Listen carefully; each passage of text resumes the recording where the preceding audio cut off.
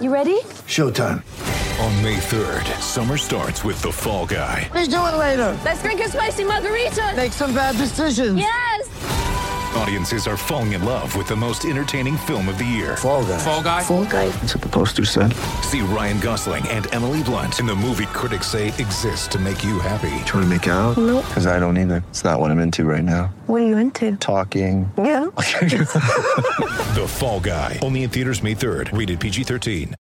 Welcome, ladies and gentlemen, to Talkin' Knicks. We've got some exciting times in Knicks world. I'm here with my good friend Tom Piccolo. Tom, let's talk Knicks.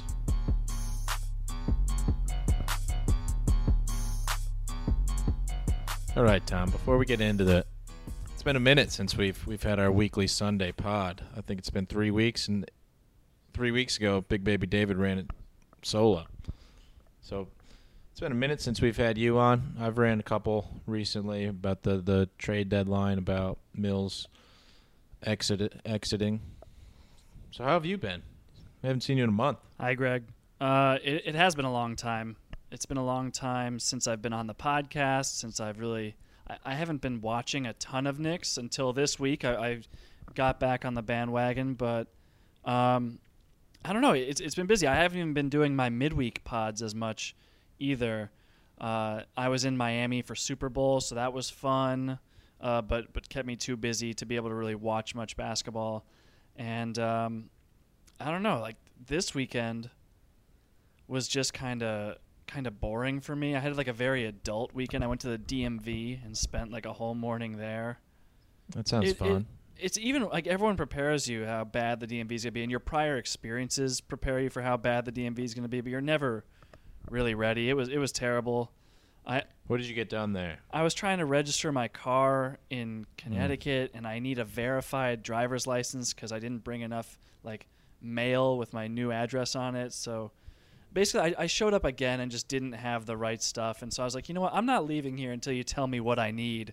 And we just kind of worked on that together. But so you have to go back. I'll be back. And maybe I'll talk about that on the next podcast. Yeah, this will be a DMV podcast. I don't know, man. And if we get Jake on here, I know he had his own adventures in the Colorado DMV. I think it took him like 3 or 4 tries just to get his license renewed. It's never easy.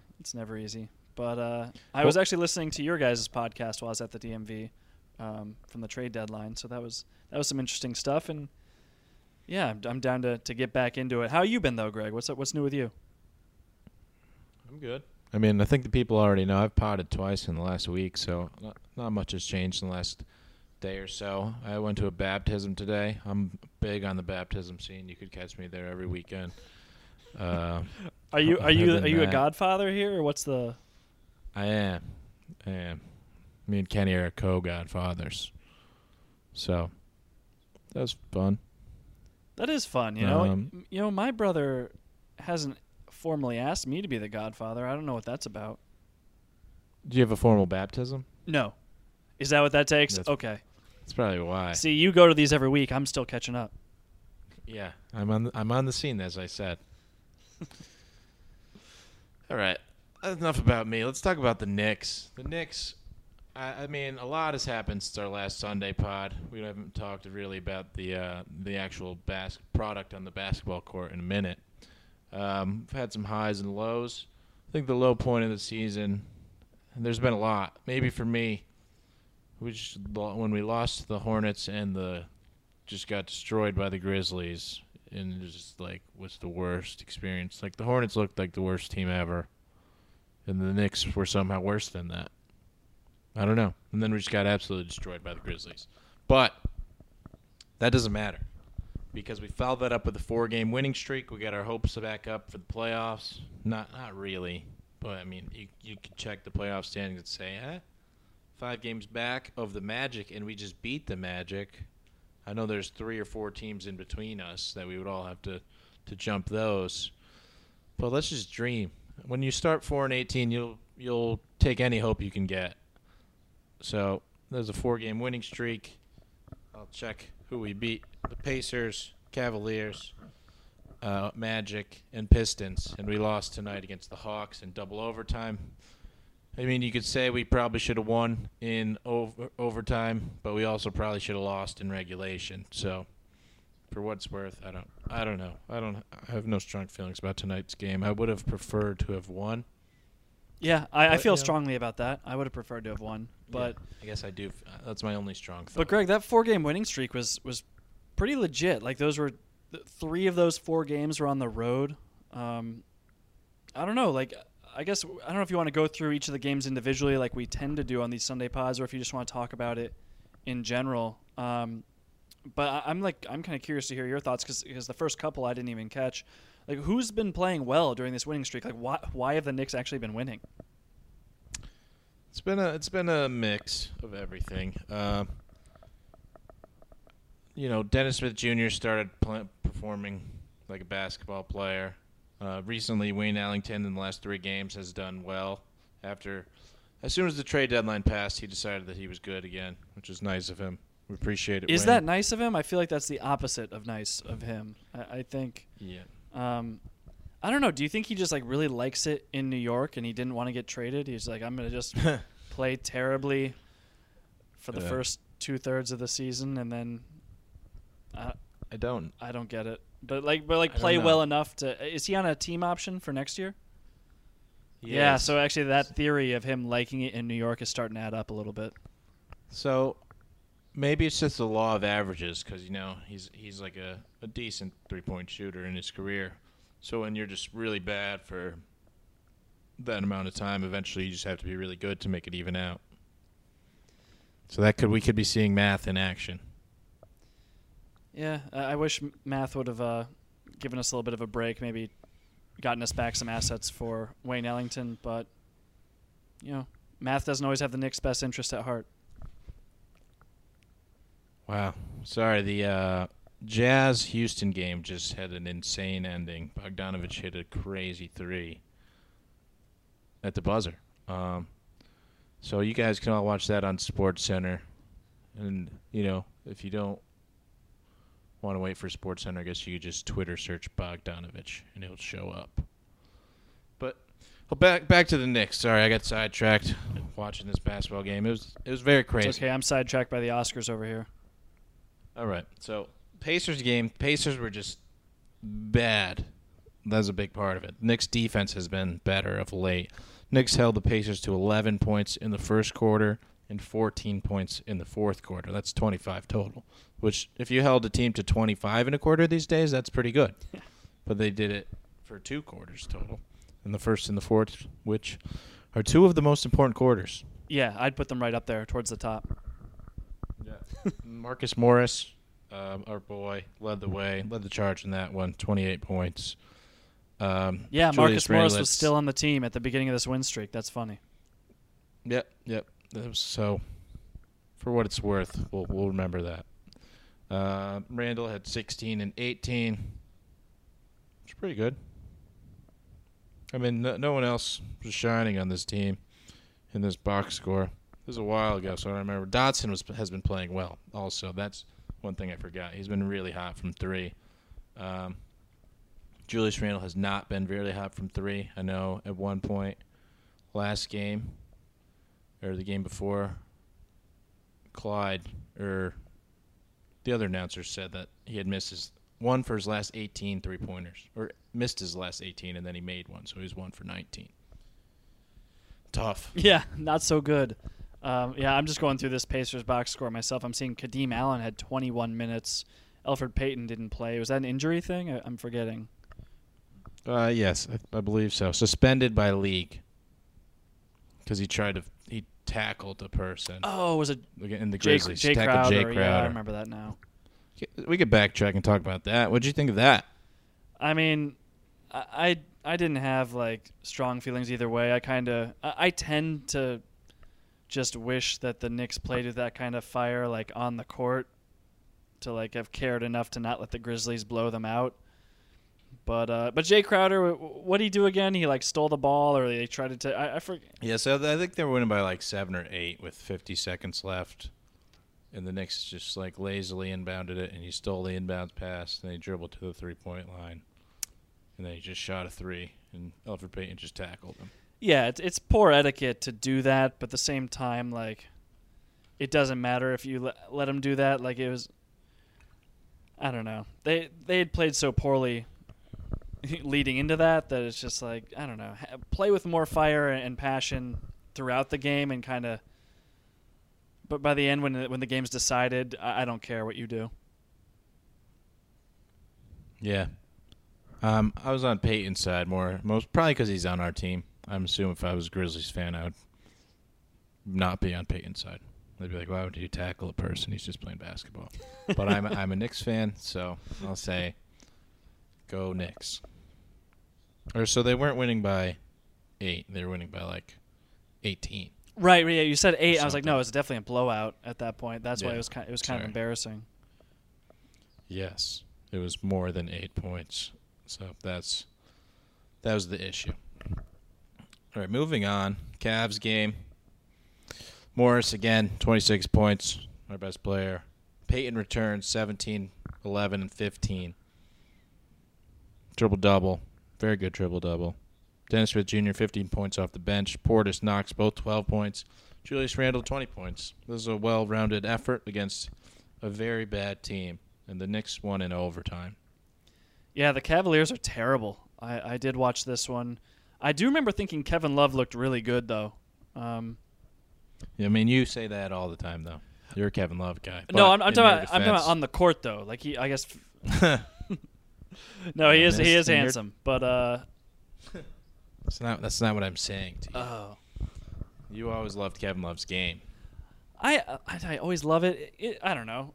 I don't want him on the Knicks. Like, I don't love him that much. Like, but I mean, 33 points, 13 boards, 6 assists, 1 turnover. Like, he definitely played a strong game. He was tough to stop inside and out. But I mean, they lost, so who cares? Like, the Knicks pulled it out. Again, you already said Marcus Morris led the way, but there were a bunch of guys who contributed in this one. Dennis Smith Jr., this was like his first game back where he looked legit again. He looked aggressive and confident. He had 4 steals. He was kind of all over the place on defense, getting a lot of deflections too. So that was super encouraging. I like to see that. I'm sure we'll get into minutes distribution. I would say that this Cavaliers game was kind of closer to what we'd like. Granted, Mitchell Robinson only played just under 15 minutes, so that's not really the level we want to see. But like Kevin Knox at 17 and a half, Frank at 23, Dennis Smith got 20 because he was playing well, and that's kind of a distribution that you can live with. You know, if you saw Mitch getting closer to like 20, 25, then that's because we're going to get into it, I'm sure. But like that's been a huge discussion point on Knicks Twitter and among the fan base in general. Just how Coach Miller seems to be favoring the veterans, playing the veterans more minutes, and it has led to better basketball. But at the same time, is that coming at the expense of young players' development?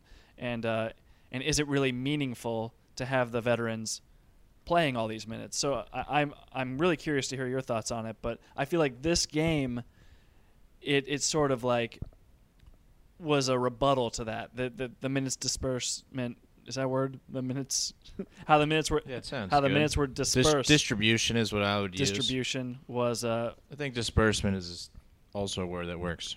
But I'm just telling you what I would use. It was more in line with kind of what I think the fan base is looking for. Yeah, and another part of this is Marcus Morris was playing in this game, so that'll have an effect on this distribution. And just a reminder, he was the closer in this game. He hit the go-ahead basket with 1 minute, hit another jumper with 13 seconds left, hit 2 free throws to lock it down with 7.6 seconds left. So then we moved on to the post-Marcus Morris era. We made a trade. We talked about that trade on our last podcast. Maybe I'll give you a chance to say, what did you think of the trade for Marcus Morris? Marcus Morris for a first-round pick, a second-round pick, and some guy from Ukraine. Yeah, so I know on the podcast, like a lot of you guys were saying that you'd gotten your hopes up because of Sham's various tweets about it and the assets coming back. I wasn't like following his tweets that closely, so I don't know. I didn't have that expectation that I think a lot of you guys did. Frankly, I was happy. I was happy with the first round pick coming back. Like that was kind of the baseline. We wanted Morris to go and a first round pick to come back. After the trade happened, like some of the reports that like the Knicks turned down various young players, I thought that was a little unsettling. I don't know how true some of those tweets were. I know Mark Berman had a couple tweets about what the Lakers were willing to offer, or yeah, some people have been talking about Danny Green and Kuzma were for grabs. It just doesn't seem believable. Yeah, I think there have been some more legitimate reports about some young guys who are possibly available for the Knicks that they didn't want to take a flyer on because it was because they didn't want to cut any guys, like they didn't want to buy out any players. They didn't want to waste that money. Do you remember that report coming out? Yeah. Berman said that about they didn't want to take on the 2 Florida State guys from the Clippers. Yep, that's right.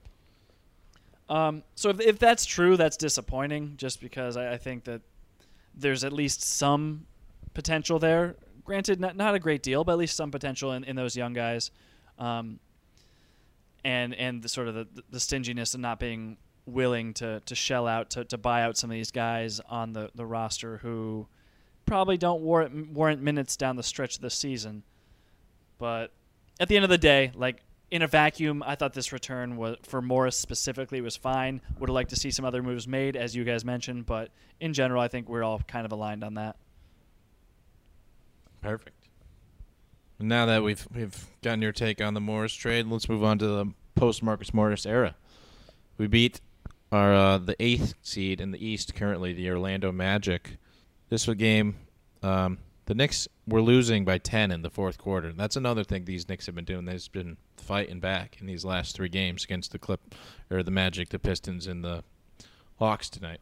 So losing by 10, another team effort leading the way. Let's click on the box score. I know Vucevic kind of dominated us. He had 25, but we held everyone in check. I think mostly Terrence Ross lost his game for the other team, shooting for 3 for 13, 1 for 8 from 3. Held him to 10 points. He's been good all year. But, Taj Gibson, again, just it's weird when you see him just be really good. He scores 19 on 9 and 3. It's not 9 for 13. And he's the guy that you're like, I don't know why these minutes should be going somewhere else, definitely, with Taj Gibson. But he just does a good job. He's just a professional. He's a professional basketball player, and he just does his job. I don't know. Yeah, I will say this is a game that I was not able to watch, but just going through this box score, Taj's line definitely jumps out. It seems like Julius Randle has been very consistent night after night with his 22 points, 8 boards, 4 assists on 10 of 16 shooting. That's really strong. He only attempted 1 3, which you have to appreciate when he's been shooting as poorly as he has been lately. Elfrid Payton, another guy, he had 15 points, 9 assists, 7 steals. That's super impressive. And this is one where I think going back to the minute distribution thing, like you would like to see Frank get more than 13 and a half minutes generally. Yeah. He started at least. He well, did. that seemed like it was going to be a good thing, and then he only played that amount of time. Well, especially in a game where it looks like Dennis Smith Jr. got more minutes than Frank. He played just over 15 minutes, and he didn't seem to be able. I didn't get a chance to watch, but it didn't really look like he had it going. He was 0 of 4 from the field. He had 5 boards, 6 assists, which is great, but he had 4 turnovers to those 6 assists, and was -6 on the game in plus minus. So I don't. Again, maybe you could tell me otherwise. Just from what I'm seeing here, it doesn't look like his play really warranted more minutes than Frank. I mean, the problem with that is that he only played 15 minutes as well, which isn't a lot of time either. Yeah, that's true. I guess I'm with yeah. you. I think his defense was better than it has been in the past in this game. It's not saying much, but I think it was actually like NBA defense, I would call it. So I mean, he kind of deserved it. But again, we're talking about 15 minutes against 14 minutes. I mean, the minutes we really should be complaining about are Ellington playing 18 minutes, Peyton going for 33 minutes, still Bullock going for 30.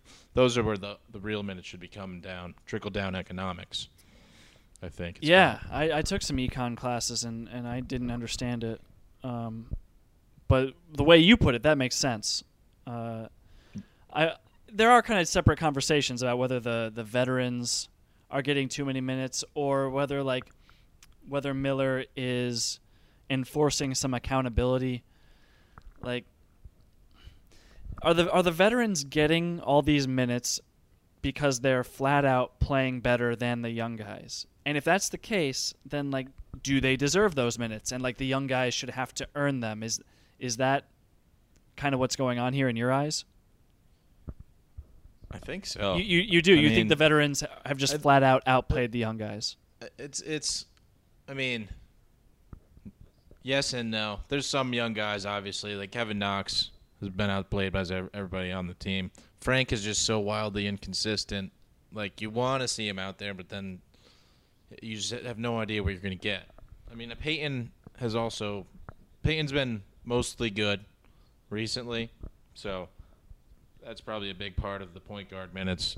He's been the leader. He's been the steady force of this basketball team. I wouldn't say the leader. I think Randall has been the leader of this team. It's also only been 3 games since the actual leader of this team left, so it's hard to say. Yeah, but in general, I agree with you that, Peyton has been the best point guard on the team, and that's actually why I've really liked Frank playing off ball. He's been able to sneak some minutes in at shooting guard, and it does kind of hurt the team spacing because Peyton can't shoot. Frank isn't greatly respected on the perimeter, and then you're always playing with a traditional center like a Taj Gibson or Mitchell Robinson. So you already have 3 guys, and then Julius Randle is getting a ton of minutes, obviously, because he's the best player on the team. So when Frank is at the 2, he does some good stuff off ball. He makes nice cuts. He's a good secondary playmaker, but there's just so little shooting on the court that it makes it tough. It makes it so that you need a Bobby Portis at center just for some modicum of shooting in the front court. And I don't know. Bobby Portis is another guy that Knicks fans are screaming to not play. So I don't envy Miller's job here. He has a tough one, but there's a lot of people who are okay. There's a lot of people that should play. I think that's what the Knicks' problem is. They have too many okay players. Randall's the best player. Then everyone else is Randall's.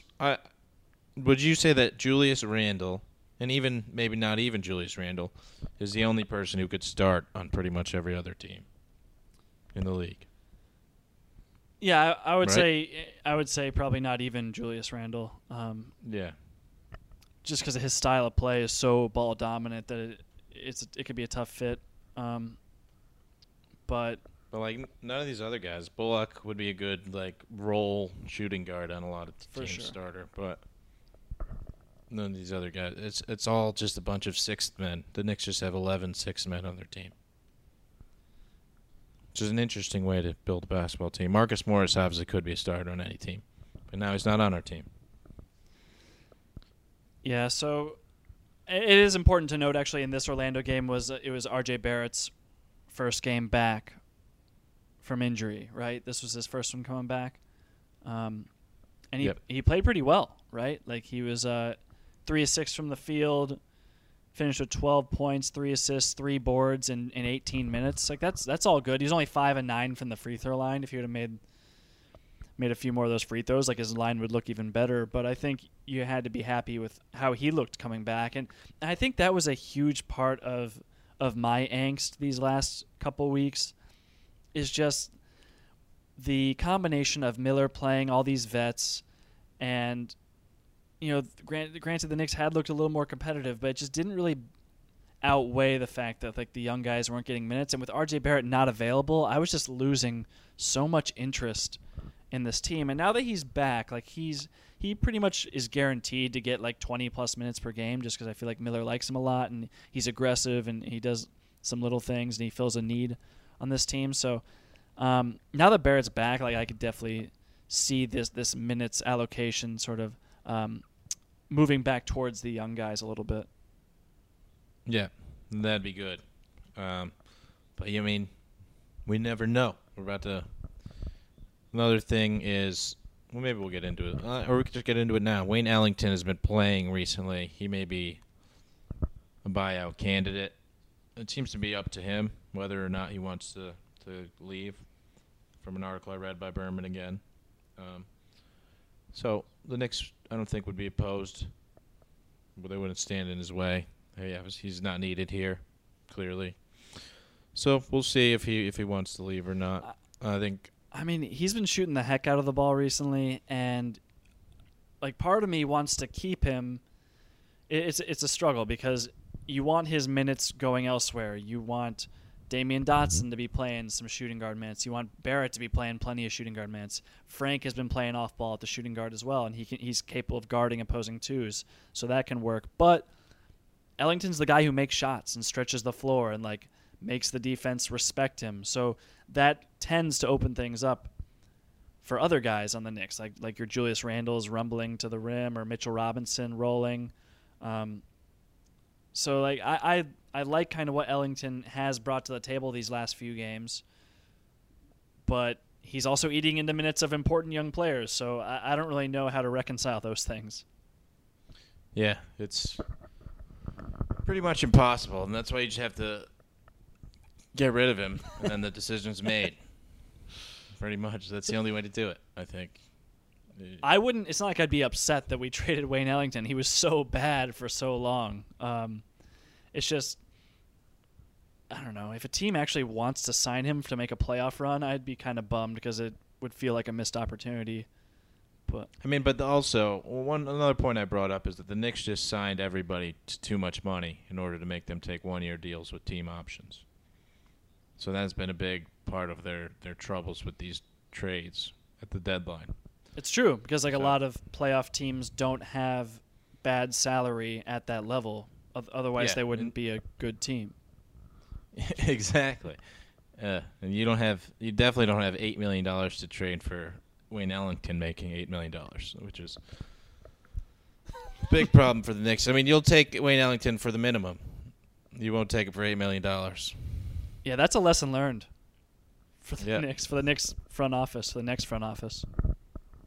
All right, so let's move on. There's a couple games left this week. The Pistons against the Knicks. This is another Knicks comeback win. Knicks were down 7 in the fourth quarter. Grinded it back. Won by 3. Julius Randle led the way with 17. Ellington also had 17 off the bench. He's been hot. This is a very low-scoring game for the NBA these days, 95-92. Neither team breaks 100. Score was just very low after 3 quarters. I'm trying to figure out what it was. Yeah, no, I remember thinking after 3 quarters, it was like 67-67.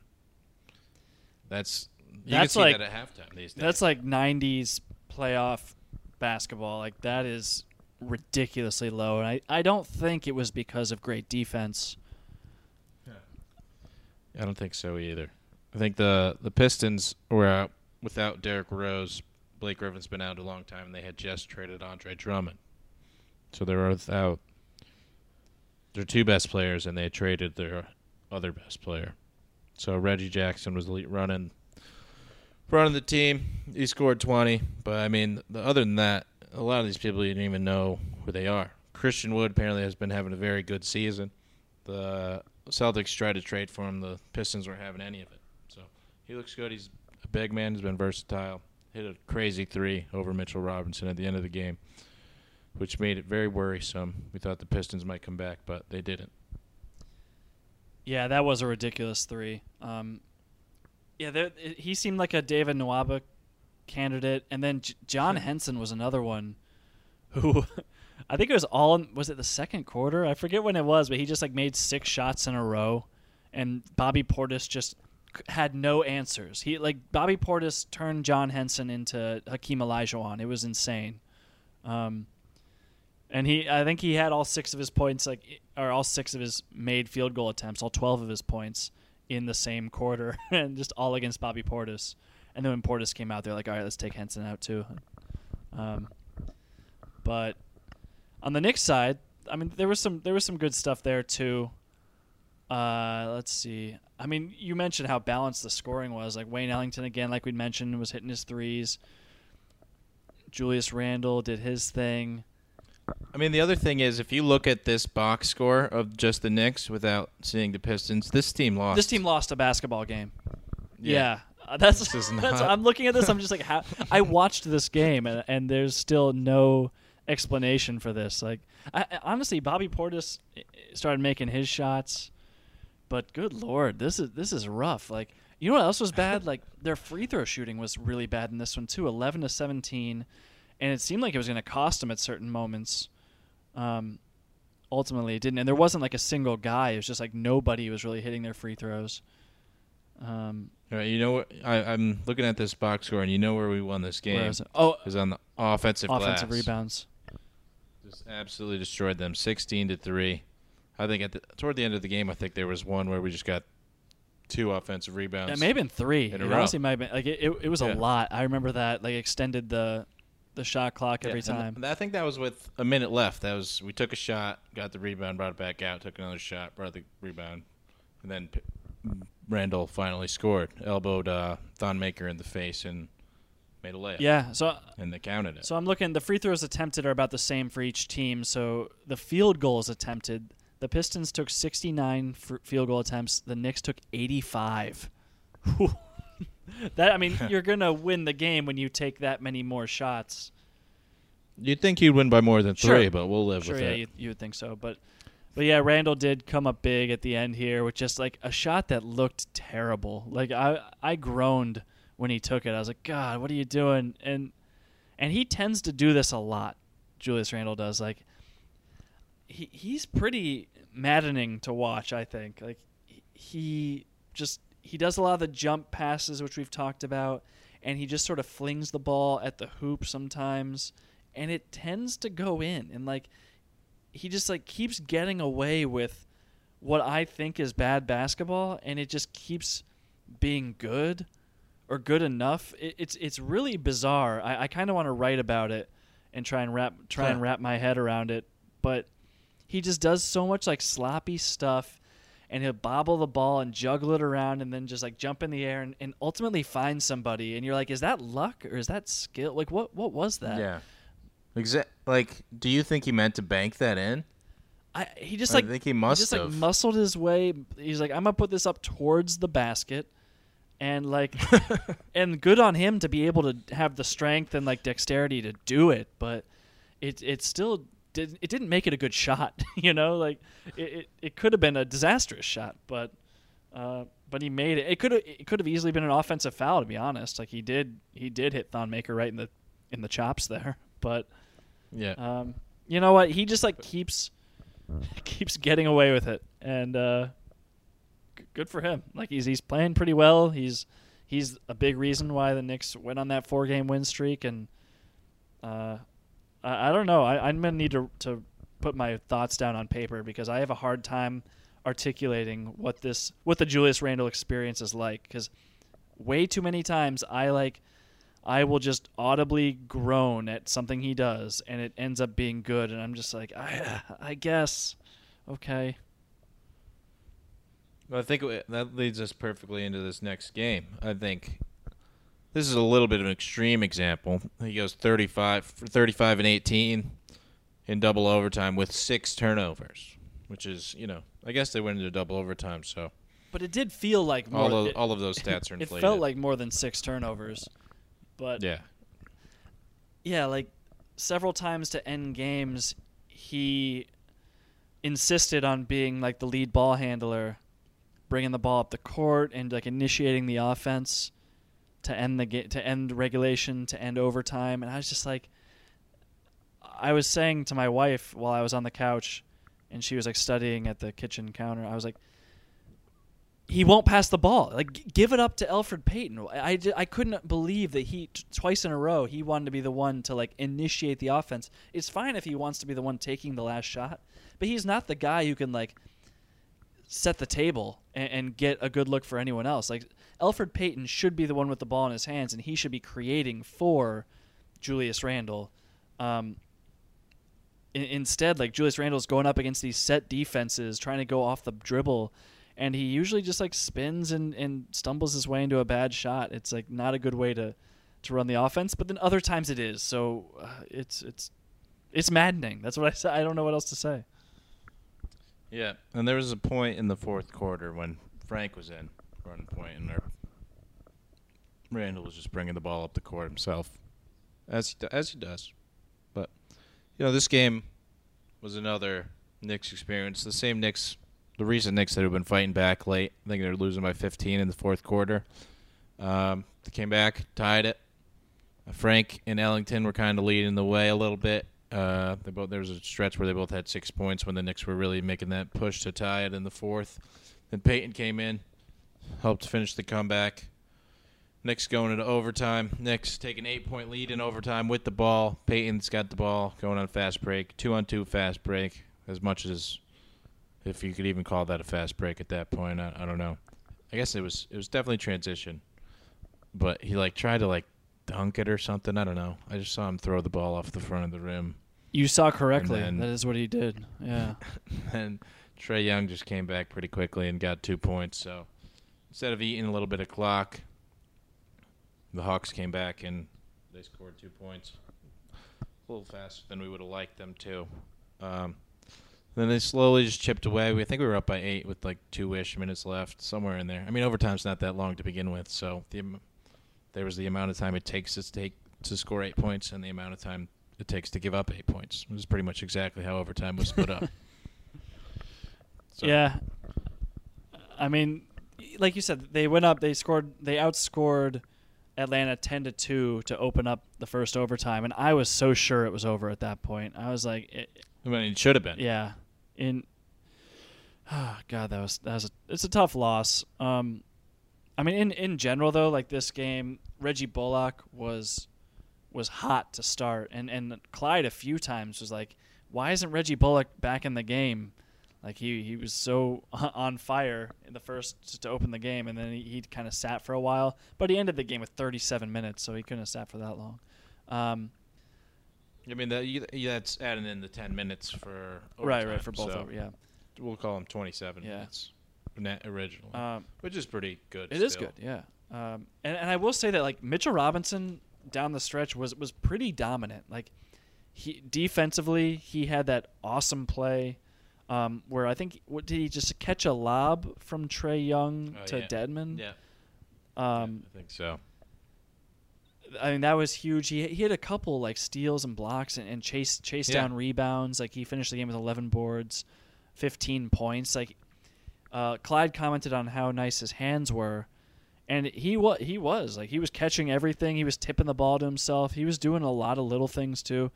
I loved the way Robinson played in this game, and he got 35 minutes in this one, which was so nice to see. I mean, his minutes weren't being taken by Bobby Portis or Taj, who only got 16 minutes in this one. Yeah. And to add on to his defense, he had that kind of strip of Trae Young in, I think, overtime or double overtime where they just called a foul, which is unfortunate. Yeah. And then he had the steal against whoever it was, the big man underneath when the Hawks called timeout. Mitchell Robinson stole the ball and the Hawks called timeout, and the ref said, "Okay, you got it." Yeah, they granted the Hawks a timeout despite not having possession of the ball, which was deeply unfortunate. That was when the Knicks were losing by 1. Robinson stole the ball and made a layup, so they would have been up by 1. But instead, the Hawks got a timeout, came down, hit a 3. Then Trae Young hit another 3. We're losing by 7. Tough break. Yeah, that was not the way you want to see that one go, but what can you do? Yeah, I mean, obviously you can't blame the 2 3-pointers on the timeout call, but you could blame us not getting 2 points. And I will. Yeah, as you should. I don't know. Payton was actually a little shaky in this one down the stretch, I thought. It seemed like he kind of really lost his cool. He was complaining after every call. Some of them warranted. Some of them was just man, just play your game. I thought that he was just not very he was good in regulation, I think, for the most part, but then maybe he just got tired. This was on the second night of a back-to-back, we should say, both on the road, so that's tough. That's a tough position for them to be in. Julius Randle playing 46 minutes on the second night of a back-to-back. That's ridiculous. But back to Peyton, like, I didn't think he was playing well enough, and I really wanted to see Frank getting some more minutes. I thought he could have D'd up. I want to say he could have D'd up Trae Young a little better, but Trae Young just kept drawing these ticky-tack fouls on Frank. I mean, really on Peyton too. It's not like it was just Frank, but it happened on Frank too a couple times, like twice in a row. It's like, man, I mean, Trae Young's getting superstar calls, but at the same time, like, you got to know that's what he's trying to do. Like, stop. Frank has the length where he can, like, play off him a little bit, especially if he's coming from behind. Like, he can pursue from behind and still be able to get a good contest or even block his shot because he has that length. He doesn't need to be, like, right in the body of Trae Young coming around these screens. So hopefully he learns from that, but I don't know. I would like to see more Frank down the stretch. That's the point of that. Yeah, and Frank was, as I mentioned, he was helping lead the charge at the end of the fourth quarter before Peyton came in. But then Peyton came in and finished off the charge. But one thing that's funny about overtime lineups is that you don't see a lot of subs in overtime. I mean, it's only 5-minute period, so if you make a sub, you're pretty much just saying that you made the wrong choice to begin with, kinda. Unless someone fouls out, I don't think we saw many substitutions. A little offense, defense with Frank. Other than that, Dedmon fouled out, and then the Hawks made a sub. I really don't know that any of the substitutions were made. I know that eventually Elfrid Payton fouled out. But I mean, also to talk about Elfrid Payton, it looked like he just didn't want to take jump shots. They were like kind of giving him like a free throw line jump shot for a while, and he didn't want him. During like some crucial possessions too, and foregoing those wide open 12-footers like led to turnovers and led to some really ugly possessions too. So it led to shot clock violations. There was also a possession where Reggie Bullock had an open three, and then that ended in a shot clock violation, which was sad. But more importantly, back to Elfrid Payton. The three, Tom. The Knicks were losing by 3 with 30 seconds left. You really didn't need to shoot a 3. Obviously, you'd like to, but you could go for 2. Ellington kind of actually did get open at one point. He did. Payton completely missed him. And I think he was like he was like right to his right, like 3 feet away. He was like too close. To yeah, him. I thought that too. Too close and like kind of behind him. I don't know. But he was definitely in Peyton's blind spot, no doubt, but like the crowd all saw him. But also, I mean, it's a blind spot, but you could see the other 3 players, so that means the 4th player is standing. Also, just know where your best 3-point shooter is. Don't don't have a blind spot. Yeah, I mean, they were looking for Ellington and Bullock, so he definitely knew that he was That's there. the thing, yeah, that he had 2 options of good 3-point shooters, and he just decided to dribble to his left and pull one up, and it never really had a chance. And I think as soon as it left his fingertips, we all knew, watching, that it didn't have a chance. Yeah, we all said that was Elfrid Payton shooting that. What if you were going to shoot it, Elfrid? Why didn't you go for 2? Because we didn't need 3. We could still foul. There's 30 seconds left, and then the Knicks kind of took their time. Fouling. But it's but Peyton, like, you didn't want to shoot those wide open 12-footers down the stretch of regulation in the first overtime. Like, those were great shots. But you wanted to be the hero and pull on this one. Like, it didn't add up. Yeah, I mean, it's just, I guess he just felt like he had to take it. A lot of time when you're losing by 3 with under a minute left, even if there is a lot of time, it's still less than a minute, so it's not enough time. So you panic, and you end up with Elfrid Payton shooting 3s. That's what happens. And then that leads to a loss. Sad. End of the 4-game winning streak. Playoff hopes over. All good things come to an end. It was fun while it lasted. I had fun.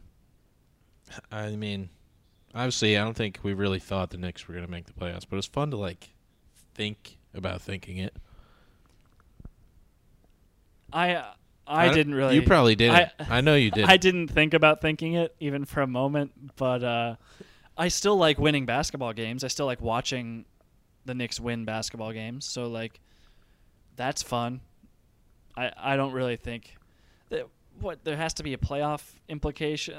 I don't need that to enjoy the Knicks winning. Like, I can just enjoy them winning because Mitchell Robinson looks really good, and like other little things too. Like, or because we watch them lose so much.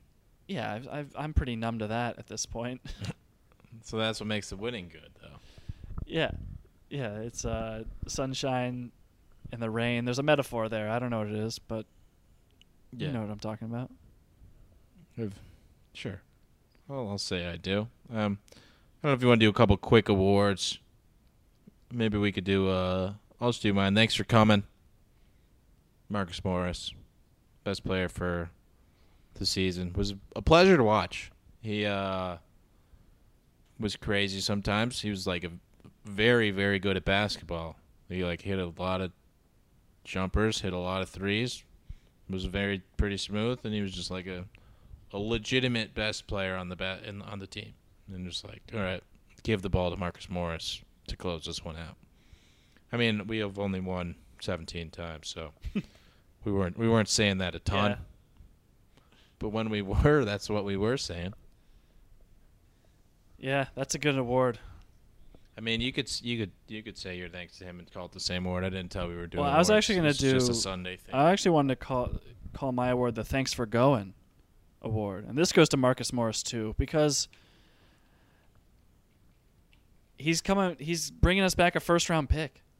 Like that's a big deal. That's something we haven't gotten in a long time in a trade. It was something that was our goal at the beginning of the season to like try and justify our signings. We're like, we gotta get a first-round pick.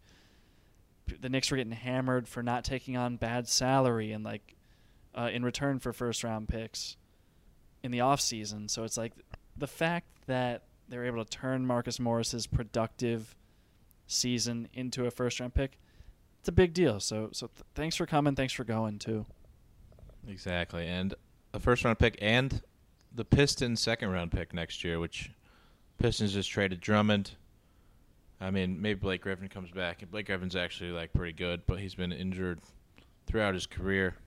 So we'll see. I mean, I wish Blake a healthy season. I like Blake a lot, but I hope he has a healthy season, but the Pistons are bad, you know? Yeah. So we'll see. We'll see the value in that pick. Obviously, second-round picks are always lottery picks. Isaiah Thomas picked 60th, very last pick of the second round. Not actually lottery picks, but I know what you mean. Lottery tickets. That's what I meant. That's about it. Knicks' upcoming schedule. I guess we could make a quick prediction. I'll read it to you. What's coming up this week? The Wizards, who are bad. At home. And the Pacers. Only 2 games this week. That's nice. I'm happy to hear that.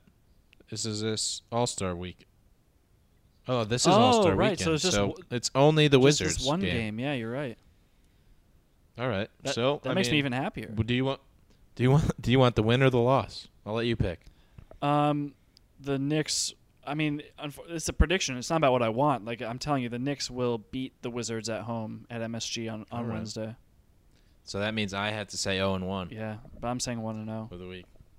Well, I respect your prediction. I know at one point we played the Wizards without their 7 best players, and we lost to them. But we didn't have Marcus Morris that game. We also don't have Marcus Morris anymore at all. So, but this is a different Knicks team. This is a team that's won 4 of their last 5. They're hungry. They're executing well. They're playing really good defense. I mean, I think this is a whole different look, and they'll be at home. Yep, that's and fair. Could have easily won. Well rested too. They don't like this is their.